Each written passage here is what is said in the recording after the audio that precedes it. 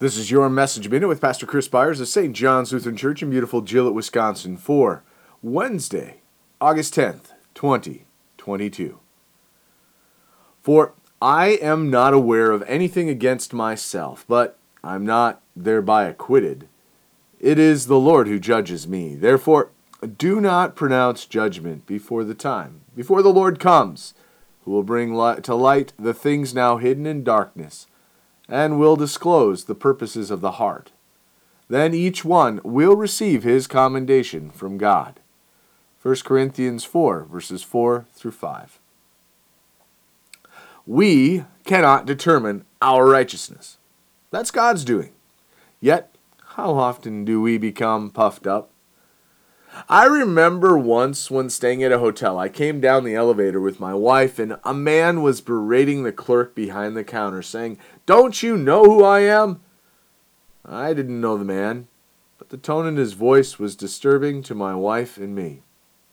As I reflect on this account and the verses above and some around it, it makes me think of many events in life and how often it seems we approach God with a similar sort of attitude.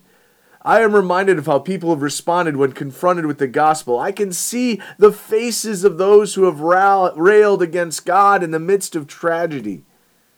It is a good reminder that it is not God who is answerable to us, but we are and will be answerable to Him at the judgment seat. It is His actions that bring redemption. And the change in our hearts is done through our humility because we are guilty.